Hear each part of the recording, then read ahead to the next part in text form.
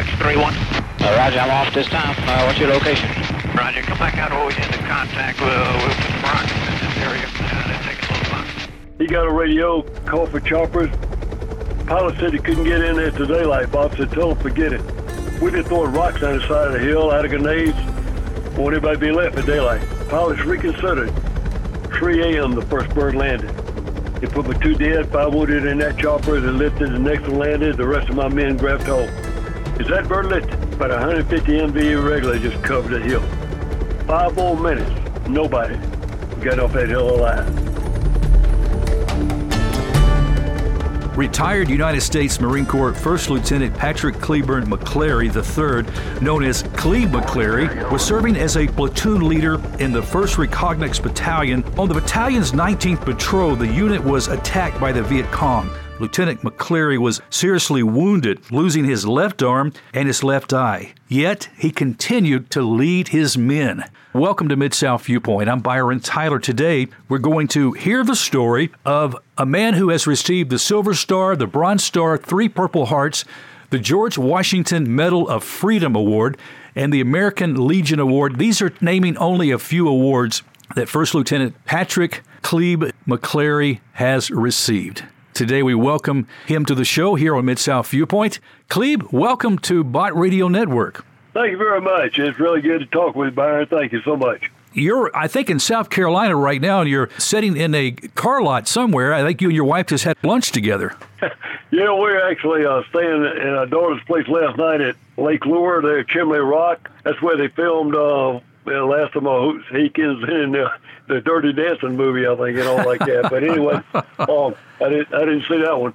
But anyhow, the leaves are pretty, and we're on our way to do some schools and a couple things in Pineville, Kentucky, and then we'll drive there to your area in Memphis. So we're looking forward to it. That's right. You're coming Sunday, this Sunday, November 6th, 10:45 a.m.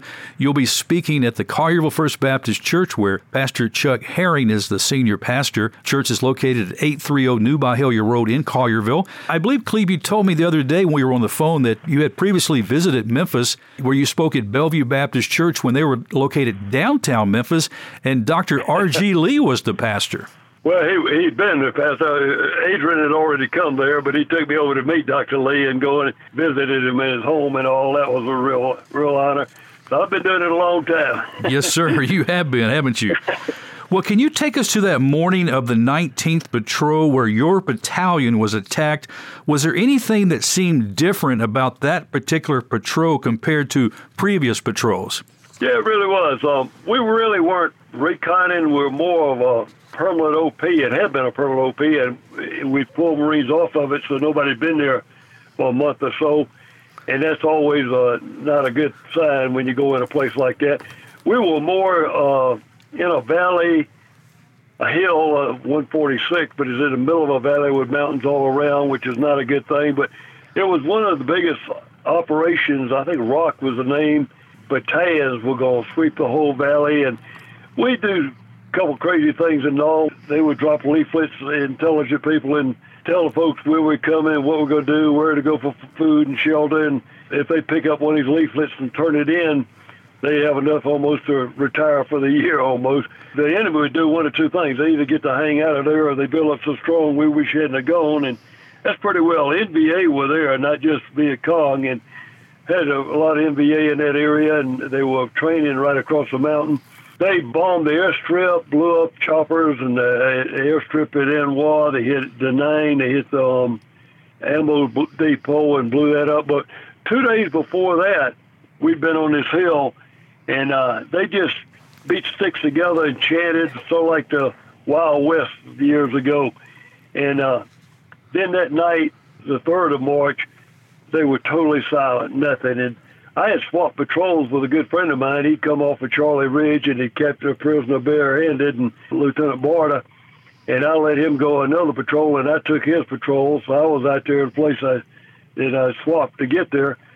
But I had 8 brand new men that had never been in a fight before. And the 2 men that saved my life and gave their lives to save mine, I had taken them off patrol. They put themselves back on. I didn't even know it till we got in the chopper to go out there.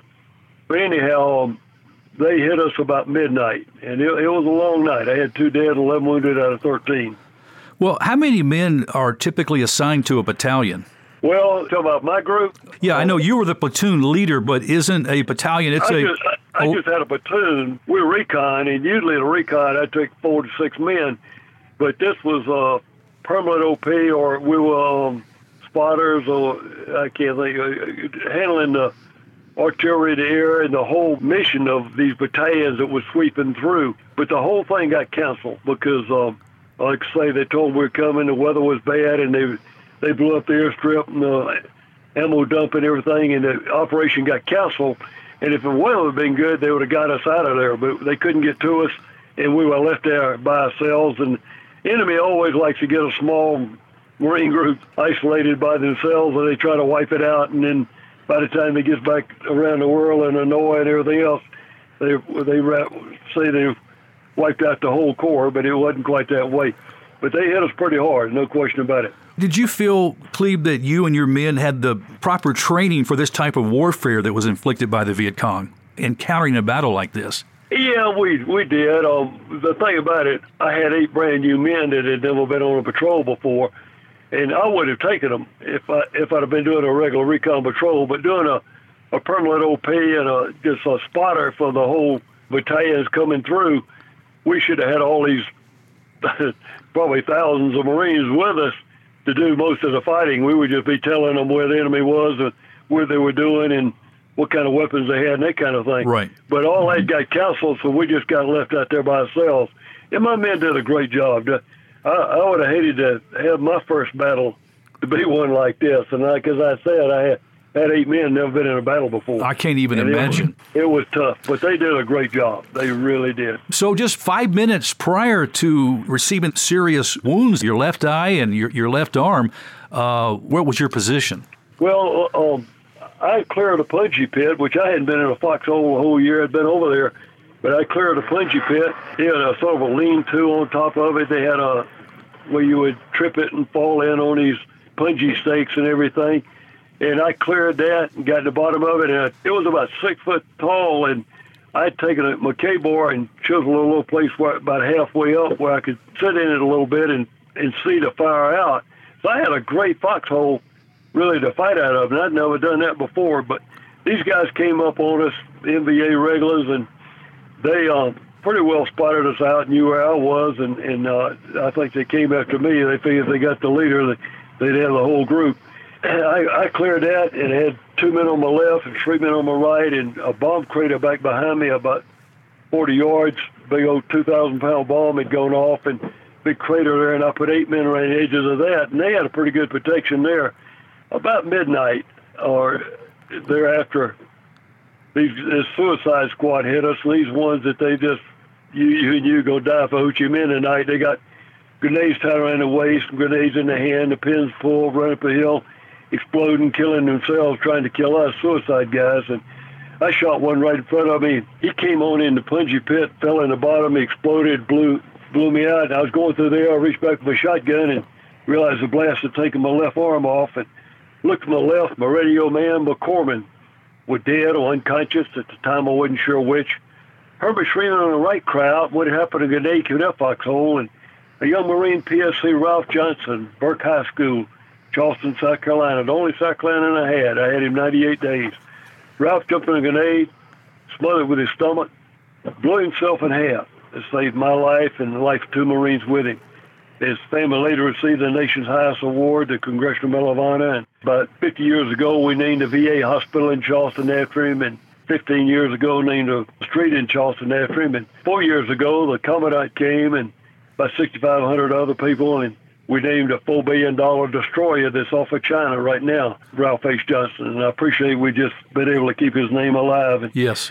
I tried to get back behind me. I had 8 men fight in. Started going back for those, and another grenade hit me in the legs, took my legs out from under me, and I lay there. It seemed like hours. I don't know how long it passed, but believe me, I never wanted to live so bad all my life.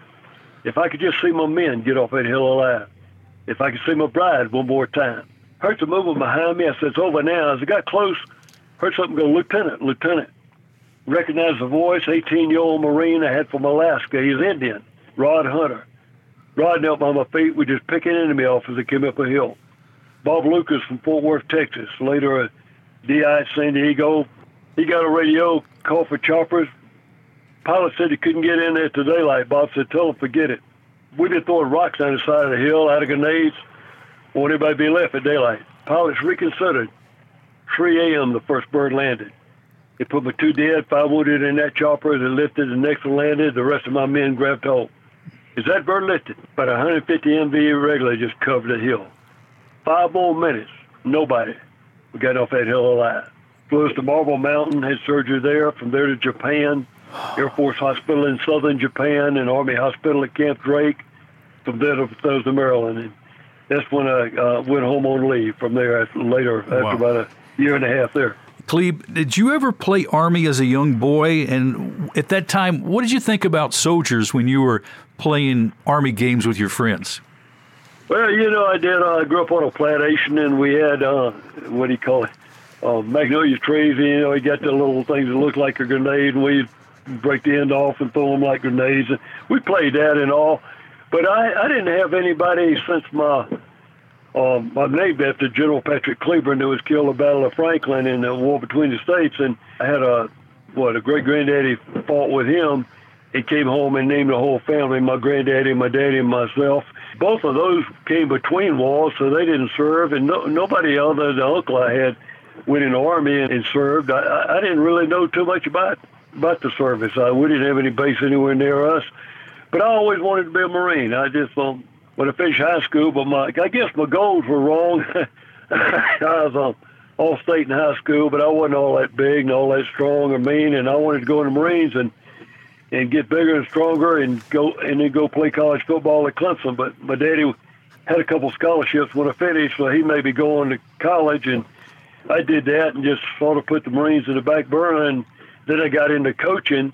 Just put it out of my mind. I had a team unscored on, undefeated, and had success as a high school coach, and had a chance to be a graduate assistant with Paul Dietzel at South Carolina. And while I was there, we won a ball game, and after the game, some people burned the American flag, and I knew right then I was going to Marines. So I walked off the college campus and went and joined the Marine Corps. As you mentioned, the Vietnam War was a divisive war in the public opinion arena. How did you mentally process that while you had given your life to protect and serve for the right of freedom that all of us as Americans share? Well, I didn't see too much of that. I came back on a stretcher, so I didn't come off a plane and get spit on and cussed and carried on like they did coming back through California and whatever and all.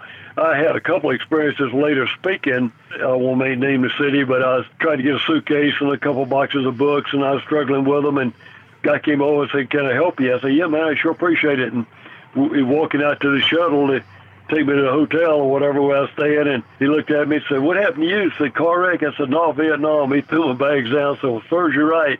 That's about the only little experience I had with it, but a lot of people really had some real tough experiences, no question about it. Let's remind our friends listening to Bott Radio Network here on Mid-South Viewpoint that Sunday, November 6th at 10:45 a.m., Cleve McCleary will be the guest speaker at Collierville First Baptist Church, where Pastor Chuck Herring is the senior pastor. The church is located 830 New Byhalia Road in Collierville. Cleve, just how many surgeries followed those wounds from that brutal battlefield in Vietnam? Well, through all the years now, I've had, I think, 49 surgeries and about 2.5 years in the hospital. That's where my life changed. I was there in the hospital and had to first leave to go home. Well, we went to my wife's hometown in Florence, South Carolina, and got there. It was a long drive, and she was tired. And I read in the paper the Fellowship of Christian Athletes were having a rally out at the local high school. Well, that didn't impress me too much, but I read one of my heroes was going to be there, Bobby Richardson, former second baseman of the New York Yankees, and got the World Series going on. And he's the only person to ever be most valuable in the series, and they lost the series that year. But he played in about 13 of them, and I wanted to see him. And it also said Vonda K. Van Dyke, Miss America from Arizona, was going to be there. And I said, man, any Marine like to see Bobby Richardson, and any Marine like to see Miss America, let's go. And we went out that night. My wife didn't really want to, but we went out, and we got out there. Bobby and Vonda K. shared brief testimonies, and they did a good job. And then a preacher got up, and Brian, he had loud, bright-looking clothes on and long hair and a Yankee accent, and he turned me off completely. If I had been in a wheelchair, I'd have left. I'm glad it wasn't Tom Landry or Roger Staubach or Billy Graham or somebody like that. It was somebody that I didn't like, and God used him to change my life for eternity and my wife. Is Billy Zioli. He was President Ford's personal chaplain. He was from Gospel Films in Muskegon, Michigan. And it showed me, God can use somebody with one arm, one eye, or whatever. You don't have to like somebody. A southern accent you may not like, but here's a man that really turned me off. But he brought a message, and I could tell you the whole thing almost word for word. But it came down to this. Billy said in his message that night, said, there are two kind of fools in this world, a fool for Christ and a fool for others. And Brian, he said, looked out at the crowd and said, whose fool are you? Whose fool are you? Let me tell you, that hit me right between the eyes. I knew that night whose fool I've been all my life. See, I wasn't a typical Marine. I never drank, never smoked. I didn't cuss. I was an all-American type kid. I'd gone to Sunday school, church, taught Sunday school, taught youth fellowship, was a leader and so forth. Had it all in my head, but I never invited the Lord Jesus Christ to fill that vacuum in our heart that only he can fill. And at the close of the service, my wife and I came forward, and Sam Anderson from Knoxville, Tennessee, he had a little country church in Hemingway, South Carolina. Sam counseled with us and went down the Roman road in a very personal way. We confessed our sins and invited the Lord Jesus Christ to come fill that vacuum in our heart that only he can fill. And we found with a real joy, the real life, the real peace, so many are searching for to come through that personal relationship with a living Savior. And I hadn't gotten over it, man. We've been sharing that story ever since. I went back to a hospital. Next to me, in the room next to me, was the greatest Marine, probably fighter ever, 5 Navy Crosses. Chesty Puller's son had lost both legs, and he was real bitter and real down and wanted to die. And we went over and shared with him, and just room to room and on the wards, and people would ask me to go to a church or go to a school or go to a USO or whatever in the Philadelphia area and to high schools, and one thing just led to another, and we ended up driving a Trailways bus 2.5 million miles in 17 years and living in it and going to all 50 states. So God's opened a lot of doors, and we give him the glory for it all. Give him the glory. What a great word. It's been said, Cleve, that if you teach a people their rights, you'll have a rebellion. If you teach them their responsibility, you'll have a revival. We seem to have become a nation of rights. Today, everyone demands that their rights be recognized and accepted, no matter its impact on the moral fiber or the overall health to our nation. What's wrong with this picture? I've done high schools all over the country, all 50 states. It's hard to get in now. I mean, I used to do 5 or 6 a day and things like this. I would tell them, the things that my dad taught me, stand up when a lady comes in the room, open her door for a lady, close the door, pull a chair out, push it back, take your hat off when you come in the building. Yes, sir. No, sir. Yes, ma'am. No, ma'am. We need to get back to this. And that, we don't have rights. We got responsibilities. I don't know. I think young people today are smarter, stronger, faster, better looking than I ever dreamed about being. But they're starving for discipline. And my dad gave me some, and I thank God for it. Marines gave me some. And discipline doesn't hurt anybody, I guarantee you. And I think we have an undisciplined country right now. And people think, you owe me a living. No, they don't. If you're going to eat, the Bible says if you don't work, you don't eat, man. And that's the way it ought to be. We need to get back. There's plenty of jobs. There's no sense in anybody standing on a corner begging for a meal. There's jobs everywhere. Just people don't want to work anymore. We don't teach our children how to work anymore. We think the world owes us a living. That's not true at all. Well, what do you think most Americans don't understand about the cost of remaining a free nation? Well, I tell you right now, it scares me. We've got probably 20% of our youth that can actually qualify for the military right now. They can't pass the physical. And they drug problems, alcohol problems, been in prison, whatever the record. I don't know that we can stay free. It's a frightening time. It really is. I think we've really cheated our young people. I think we ought to be like Israel. I just got back from there, and I just think everybody ought to serve their country. It could be Peace Corps, medically or militarily, but you have boot camp, and then you got a responsibility for a couple of years to do something for somebody else before you go to college or whatever you do. I think we're cheating our youth, not teaching that. Israel has a girls serve, but they have they do most of the instructions. They do most intelligence, because they'll walk in and recognize everything in a building where we won't even know what color the building is. Men don't think like that. But it's different jobs that women ought to be doing. I think everybody ought to serve. I think we owe it to our country. I really do. Yeah, I had experienced that too in Israel when I traveled there in 2018. I saw many of the young women and men, of course, men, I think, serve for about 3 years, and I think girls serve for 2 years in the Israeli army. But to be honest with you, I felt safer there in Israel than I do oftentimes here in my city of Memphis. No doubt about it, man. I guarantee you. Well, do you think this tide can be reversed of the way America is moving towards? Can there be a serious change from the course that we've seemed to settle in with the high murder rates, the violent crimes, the drug, the alcohol addictions, which you mentioned, disrespect for government and laws, divorce, poverty, racial tension, and an onslaught of moral depravity? Yeah, I think the military years ago handled that better than anybody, and now we're just trying to go along with what woke is doing, everybody else. We got to get back to some discipline and taking a stand for what's right and what's wrong, and get back to the old morals that we used to have. I'm telling you, it's scary. But going back to that hill in the Vietnam, or when I got wounded in the hospital and everything, we don't leave our dead and wounded on the battlefield. We bring them off. And if they got my body off, say if I'd have died and got me home and had a funeral, the church were packed out, because people respected my mom and dad, and my sister was governor of Girls State, Girls Nation, president of State Student Council, and all that kind of stuff. People respect them. Everybody in town would have walked by my casket, every little lady, I guarantee you, in that church, and they'd have had a comment like this: if anybody doesn't have Mo Cleve is, man, doesn't drink, doesn't smoke, all-American type kid, let me tell you, Cleve would have split hell wide open.